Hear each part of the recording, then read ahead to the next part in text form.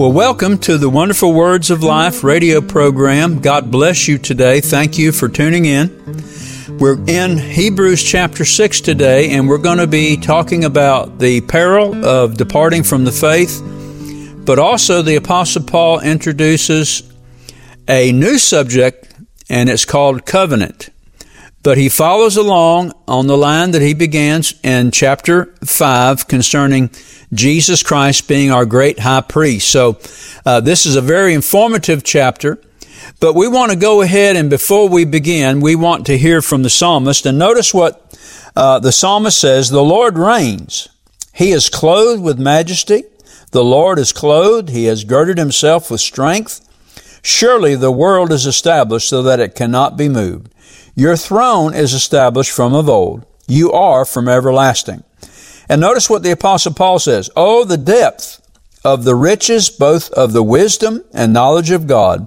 How unsearchable are his judgments, and his ways past finding out. Amen. Well, Heavenly Father, we come before you now in the name of Jesus. We're so thankful today that we have a Savior, and his name is Jesus. Hallelujah. We thank you, Father, for the Holy Ghost that comes alongside of us to help us. And we ask you now during this next few moments of study, Lord, enlighten us. And we give you praise and honor and glory for it in Jesus' name. Amen and amen. Well, praise God. Before we start in chapter 6, let's back up to chapter 5, because the first part of the chapter that is at hand, Paul begins to talk concerning the very subject that we're going to begin with in this session. Notice, going back in chapter, let's start in chapter 5 and verse 9. And having been perfected, he became the author of eternal salvation to all who obey him, called by God as high priest according to the order of Melchizedek, of whom we have much to say and hard to explain, since you have become dull of hearing. Now, dull of hearing comes from the Greek word nothros, and it just means slow of mind. It means an inability or an unwillingness to be able to stretch the mind to learn. And see, this is what the Hebrew Christians were guilty of, and also puts them in a very dangerous position, because without the full knowledge of God, we can easily be deceived and go back on the Lord. And we don't want to draw back on him, do we? Notice verse 12, it says, For though by this time you ought to be teachers, you need someone to teach you again the first principles of the oracles of God, and you have come to need milk and not solid food. For everyone who partakes only of milk is unskilled in the word of righteousness, for he is a babe. But solid food belongs to those who are of full age. That's where we get the word perfection from, or perfect, talking about spiritual maturity. Amen. That is, those who by reason of use have their senses exercised to discern both good and evil. Now, chapter 6 and verse 1. Therefore, leaving the discussion of the elementary principles of Christ, let me go ahead and read this again from the King James Version. Notice this. Therefore, leaving the principles of the doctrine of Christ, let us go on unto perfection. Amen. Now, we're talking about that. Now, what did we say about being perfect or spiritually mature? Being someone who is of full age. Paul here in verse 1 says, let us go on unto perfection. Now, we're not talking about without fault or failure. We're talking about being spiritually mature. Those in the body of Christ who have exercised themselves to the place to where they have grown in the Lord. They're able to discern between that which is good and that which is evil. And this is something that the Hebrew Christians had not developed in their life. So they were culpable for not going on in the things of God, but they also are exposed because being babies do not know good from evil. if you don't watch them, a child will put his hand on a hot stove and burn himself. I remember years ago when my youngest grandson was just crawling. We were all outside, and I had a fire going in the fire pit, and I was distracted for just about 3 or 4 seconds. And that little grandson had crawled and put his hands on that hot fire pit. And of course, his hands were burned. He didn't know not to do that. He had not developed to that place to where he was aware that fire can hurt you. Amen. And so this is the position that the Hebrew Christians were in. They didn't know that going back to Judaism, all the implications and what would happen to them, the fact that they would fall from grace, that they would place themselves in a position to where they were guilty of apostasy. And see, this is why we as believers today, we need to exercise ourselves by developing a prayer life, good study habits, not just reading the Word, not just having a short devotion where we consider things in the Word of God on the surface, but we really begin to get good teaching, get behind good teaching, study the Word out for ourselves, daily study the Word of God to see that the things that are being preached to us are really true, they're really the Word of God. And then find out for ourselves what the Word of God says. Allow the Holy Spirit to begin to teach us and to begin to reveal to us the truths that are in the Word of God. This is how we develop into spiritually mature believers in Christ. Amen. Just don't sit down and just let somebody spoon feed you and then just get up and forget what kind of person you are. We need to develop these things. We need to become strong in the faith and in the knowledge of the Lord Jesus Christ. Amen. So once again, back in verse 1, therefore, leaving the principles of the doctrine of Christ, let us go on unto perfection, not laying again the foundation of repentance from dead works and of faith toward God. So what Paul lists here in these next 2 verses is what the basic doctrine of Christ is, but Paul tells us we've got to go on beyond that. I mean, what would you think of a child that started kindergarten and then started next year in kindergarten and then started the year again in kindergarten? And I know that there's some that have done that for one reason or another. After a while, you'd think, man, this person is really dumb if he can't even get out of kindergarten. And this is where the Hebrew Christians found themselves. They were in kindergarten. Some maybe had progressed to the 1st grade, but that's as far as they've gotten.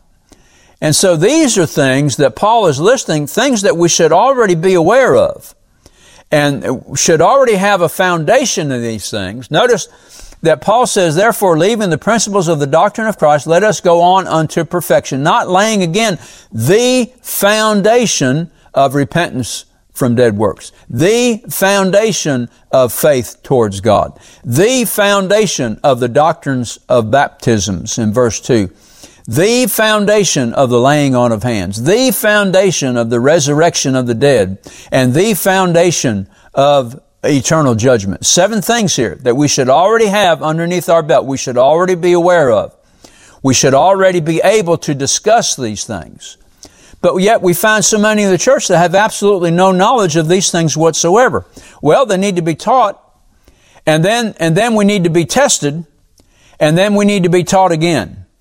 We need to teach these things, remind ourselves of these things, go over in our mind over and over and over again these things so that we become, amen, solid believers on a foundational scale, because it is an absolute truth that the deeper your foundation is, the higher your house can be built upon that foundation. So that's a very important truth.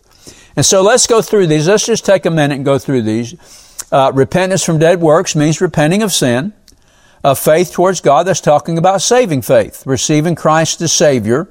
And what does that mean to you and I? What are the implications and what are the responsibilities once we have faith towards God and God causes us to be born again? The doctrine of baptisms. There's 3 main baptisms in Scriptures. There's the baptism into Christ, wherein we're saved. There's water baptism, which is a public confession that we have received Christ as Savior and that we accept Him as Lord for the rest of our life. Then there's the baptism in the Holy Spirit. And I consider this the third work of grace. There's salvation, there's sanctification, and there's the infilling of the Holy Ghost. Now, I differ in the area of sanctification with the old-time holiness folks. To me, sanctification is being set apart. It's like the aorist tense of the Greek verb.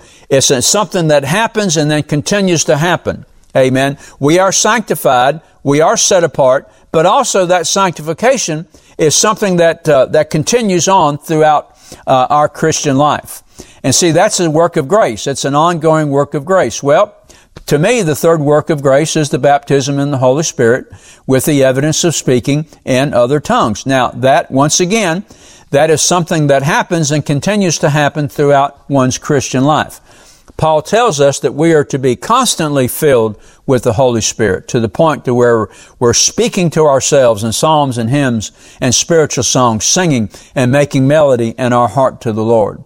And of course, laying on of hands is the transference of the anointing of the presbytery upon an individual, either to be healed or to be separated for God's purpose, plan, and calling. And then the resurrection of the dead, that takes place in two phases. First, there's the resurrection of the righteous. That takes place at the rapture. And then there is the resurrection of the wicked, which takes place at the end of the millennium before we go into the perfect state. The eternal judgment, that's also called the second death, which terminates with the wicked dead being cast into the lake of fire. And then verse 3 says, and this will we do if God permit. So we need God's help in going on beyond these foundational truths. Of course, God will help us in everything concerning Christ Jesus. Amen. All right, so now Paul, in relating, remember the argument or the discussion he began in chapter 5, speaking to the Hebrew Christians as being dull of hearing, having once again the need for milk and not able to take strong meat. This is the danger now of not going on into perfection. That's what Paul stated in chapter 6, verse 1. Notice, beginning in verse 4, for it is impossible for those who were once enlightened and have tasted of the heavenly gift and were made partakers of the Holy Ghost and have tasted the good word of God and the powers of the world to come, if, now that is the key in this passage, if they shall fall away, to renew them again unto repentance, seeing they crucify to themselves the Son of God afresh and put Him to an open shame. Now let me go ahead and say this before we get into this passage of Scripture. I believe that once a child of God is born again, he is born again. And there's none occasion of him losing his salvation unless he commits apostasy. And that's exactly what Paul discusses here concerning. This is the warning that he has given to the Hebrew Christians, because they have a liability that they could go back under the Judaic religious system and crucify the Son of God afresh. In other words, denying His efficacy and the efficacy of the blood of Christ to bring to them redemption, and going back under a works of righteousness, which we know in reading through the entire Old Testament was not able to cause the Hebrew children to be complete.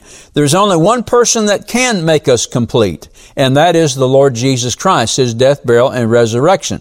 So I'm not preaching to you that a child of God can lose his salvation except in the area of apostasy.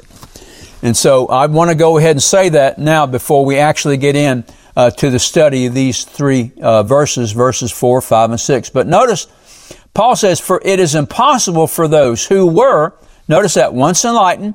That means once or once for all. That means becoming a true Christian, tasting of the heavenly gift. We're talking about here the new life and the sanctifying power of Christ as Savior and Lord, made partakers of the Holy Ghost. I take that to mean the infilling of the Holy Spirit, speaking in other tongues, and of the powers of the world to come, speaking of our entry into the millennial kingdom and of the eternal state. And then once again, Paul says, if they shall fall away. Notice that. If they shall fall away, to renew them again unto repentance, seeing they crucify to themselves the Son of God afresh, and put him to an open shame. So we see the context of which Paul is speaking here. He's speaking to the Hebrew Christians, and he's giving them a warning. If you go back, if you fall away, and you deny the Son of God, you turn your back on him, and you go back under the law, you go back under circumcision, like what Paul said to the Galatian church, you have failed and fallen from the grace of God. And that's a very serious offense. And so we cannot do that. And I know there's most believers will not do that. Even backsliders don't do that. Now, to backslide is a very, and we'll see this in verses 7 and 8, it's a very dangerous position to find ourselves in. I know exactly what I'm talking about because I backslid for about a year. All right, now let's read verses 7 and 8. For the earth, which drinketh in the rain that comes oft upon it, and brings forth herbs, meat for them by whom it is dressed, receives blessing from God. But that which bears thorns and briars is rejected and is nigh unto cursing, whose end is to be burned. Is nigh unto cursing. See, this is a very dangerous position that those who backslide find themselves. And so here is the danger of departing from the faith. Now, like I said earlier, backsliders aren't necessarily apostate. They're people who have been wounded, who have a very negative view of the church, those that have been defiled through sin, those that, if they are true Christians, they need to be restored to fellowship with Christ and with the church. Now, when I backslid, I got to the place to where I knew in my heart, because it was the Holy Spirit that was still in me at that time. Amen. He was warning me, you've come to the line. You step over the line and there's no coming back. And that scared me. I'm telling you, that absolutely scared me. Even as a backslidden Christian, that scared me. And that's what caused me to start my way back. And it's amazing how, in thinking about these things and the Holy Spirit then revealing to me how far I had fallen away from the things of God. And that thought, that realization is what, in sackcloth and ashes, I mean with tears coming down my cheeks, repenting before Almighty God and asking Him to take me back. And when I got home, I made the decision. These 10 years I've been a believer. The house that I built, I'm tearing it down to the foundation. I'm moving this wreck that I called a Christian life. I'm moving it off the foundation of Christ. And I'm going to rebuild my house. But this time, I'm going to rebuild my house on the Word of God and on prayer. And that's exactly what I did. Amen. And that's what each of us have to do. So if I'm speaking to you today and you're listening to the sound of my voice and you've backslidden, you're not where you need to be.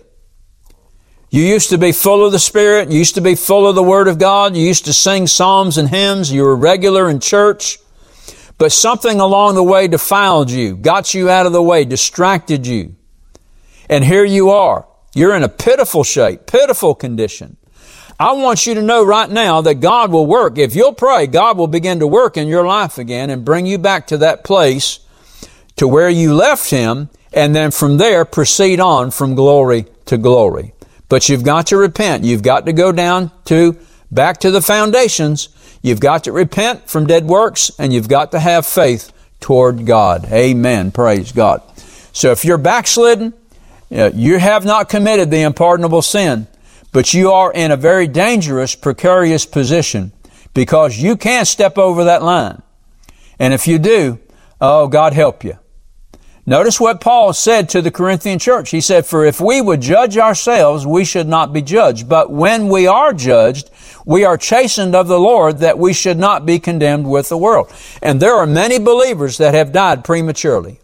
There are many that have suffered weakness and sickness. Why? Because they maintained a backslidden life. And God had enough of it. And God judged them. He chastened them. Amen. Don't be one of those. If you're not where you need to be and you know you're not where you need to be in the things of God, then you make a change right now. Amen. You get on your knees. If you're driving and you're behind the steering wheel, you begin to repent right now, just like I did. That's how I came back. That's how I repented and came back to God. Repenting behind the steering wheel of my vehicle, realizing how far that I had drifted away from the things of God. And it all began when I quit reading and studying the Word of God. It all began when I quit praying. Those are your lifelines, brother, sister. Those are your lifelines. Maintaining a healthy, strong prayer life and strong study habits, praise God, in the Word of God. Praise the Lord. Amen. All right, verse 9. Notice what Paul writes. He says, "But beloved, we are persuaded better things of you, and things that accompany salvation, though we thus speak. For God is not unrighteous to forget your work and labor of love." God hadn't forgotten that. Even though you may not be where you are with the Lord, and you used to be on fire for God, doing things, witnessing, being in church, participating in things of the church, but now you've drifted away. Amen. All of that work that you did for the Lord Jesus, God hasn't forgotten about that. He hadn't forgotten about your work and labor of love. Amen. Get right back into it, praise God. Like one girl, when I used to work, secular job, and we were at break, and this one girl was talking about, used to be a Christian, she used to be so happy, and she used to be so involved. And I told her, I says, well, you can get right back into that, but you should have seen the look on her face. She was lamenting and remembering the way she used to be, but had no intention of getting back there. And see, that is a dangerous position for you and I to be in. Praise God. Notice this again, verse 10, "For God is not unrighteous to forget your work and labor of love, which ye have showed towards His name, and that ye have ministered to the saints, and do minister." Amen. Hallelujah. Praise God. Listen, we know that we have better blessings in store for us concerning our salvation. And we know that God is not unfair. If you think that God is unfair, that you think that God has treated you unfairly, and that's the reason you're not where you used to be, you need to change your mind. You need to get on your knees. You need to begin to repent. And you need to talk to God about that. And I'm telling you, if you do it with sincerity of heart, God will speak to you. He'll show you. He'll reveal to you where you've gone wrong. Amen. And that way you can go ahead and correct that and get back into fellowship, good fellowship with the Lord Jesus. Verse 11, "And we desire that every one of you do show the same diligence to the full assurance of hope unto the end, that you be not slothful, but followers of them who through faith and patience inherit the promises." Now, verse 12 again, "That you be not slothful." Now, we've heard that Greek word before. It's the Greek word nothros. Nothros. And what does it mean? It means dull of hearing. And so Paul is reiterating, don't you be dull of hearing. Don't you be slothful, but followers of them. I tell you, the greatest blessing for me as a young Christian was that I looked at spiritually mature men in the church and I followed them. I listened to them. My eyes were on them. I watched them. I watched their mannerisms. I watched how they worshiped God. I watched how they testified, things of that nature. That helped me. It helped me to know that I had adults in the room that could help me as a young believer. Amen. Praise God. That ye be not slothful, but followers of them. If you're a young Christian and you're listening to this program, find a strong, mature group of believers and get in with them. I remember my wife, she wanted to learn how to pray, and she went to way across town. This is when we were living in Jacksonville. She went way on the other side of Jacksonville to a prayer group. And these adult ladies that were older than she was. But man, they had been praying for years. They knew how to pray. And she went there because she wanted to know and learn what they had learned. And that's the way we do it. We find good, strong, mature people, amen, in the church that we can follow. Amen. Praise God. That ye be not slothful, but followers of them who through faith and patience inherit the promises. How are we going to inherit the promises? Through faith and patience. Amen. And then Paul gives us an example. Notice this in verse 13. For when God made promise to Abraham, because he could swear by no greater, he sware by himself. Notice that. Saying, surely, blessing I will bless thee, and multiplying I will multiply thee. And so after he had patiently endured, he obtained the promise. Now let's look over these 3 verses. Now, what is Paul encouraging the Hebrew Christians to do? Do not be dull of hearing, but be followers of them who through faith and patience inherit the promises. And then Paul, he uses Abraham as an example. And he's going to tie in here. Now we're going to begin to talk about not just Christ being the anchor of the soul, but we're going to be talking about the covenant that God made with Abraham. And the covenant that God has made with us through the new covenant I'm speaking of, through the shed blood of the Lord Jesus Christ and in His high priestly ministry. So let's read these verses again. For when God made promise to Abraham, because he could swear by no greater, he sware by himself. That is the highest oath that God could give. He made an oath based upon His own character and His own person. Amen. Which is perfect, by the way. Saying, surely, blessing, I will bless thee, and multiplying, I will multiply thee. And so after Abraham had patiently endured, he obtained the promise. It took Abraham 25 years.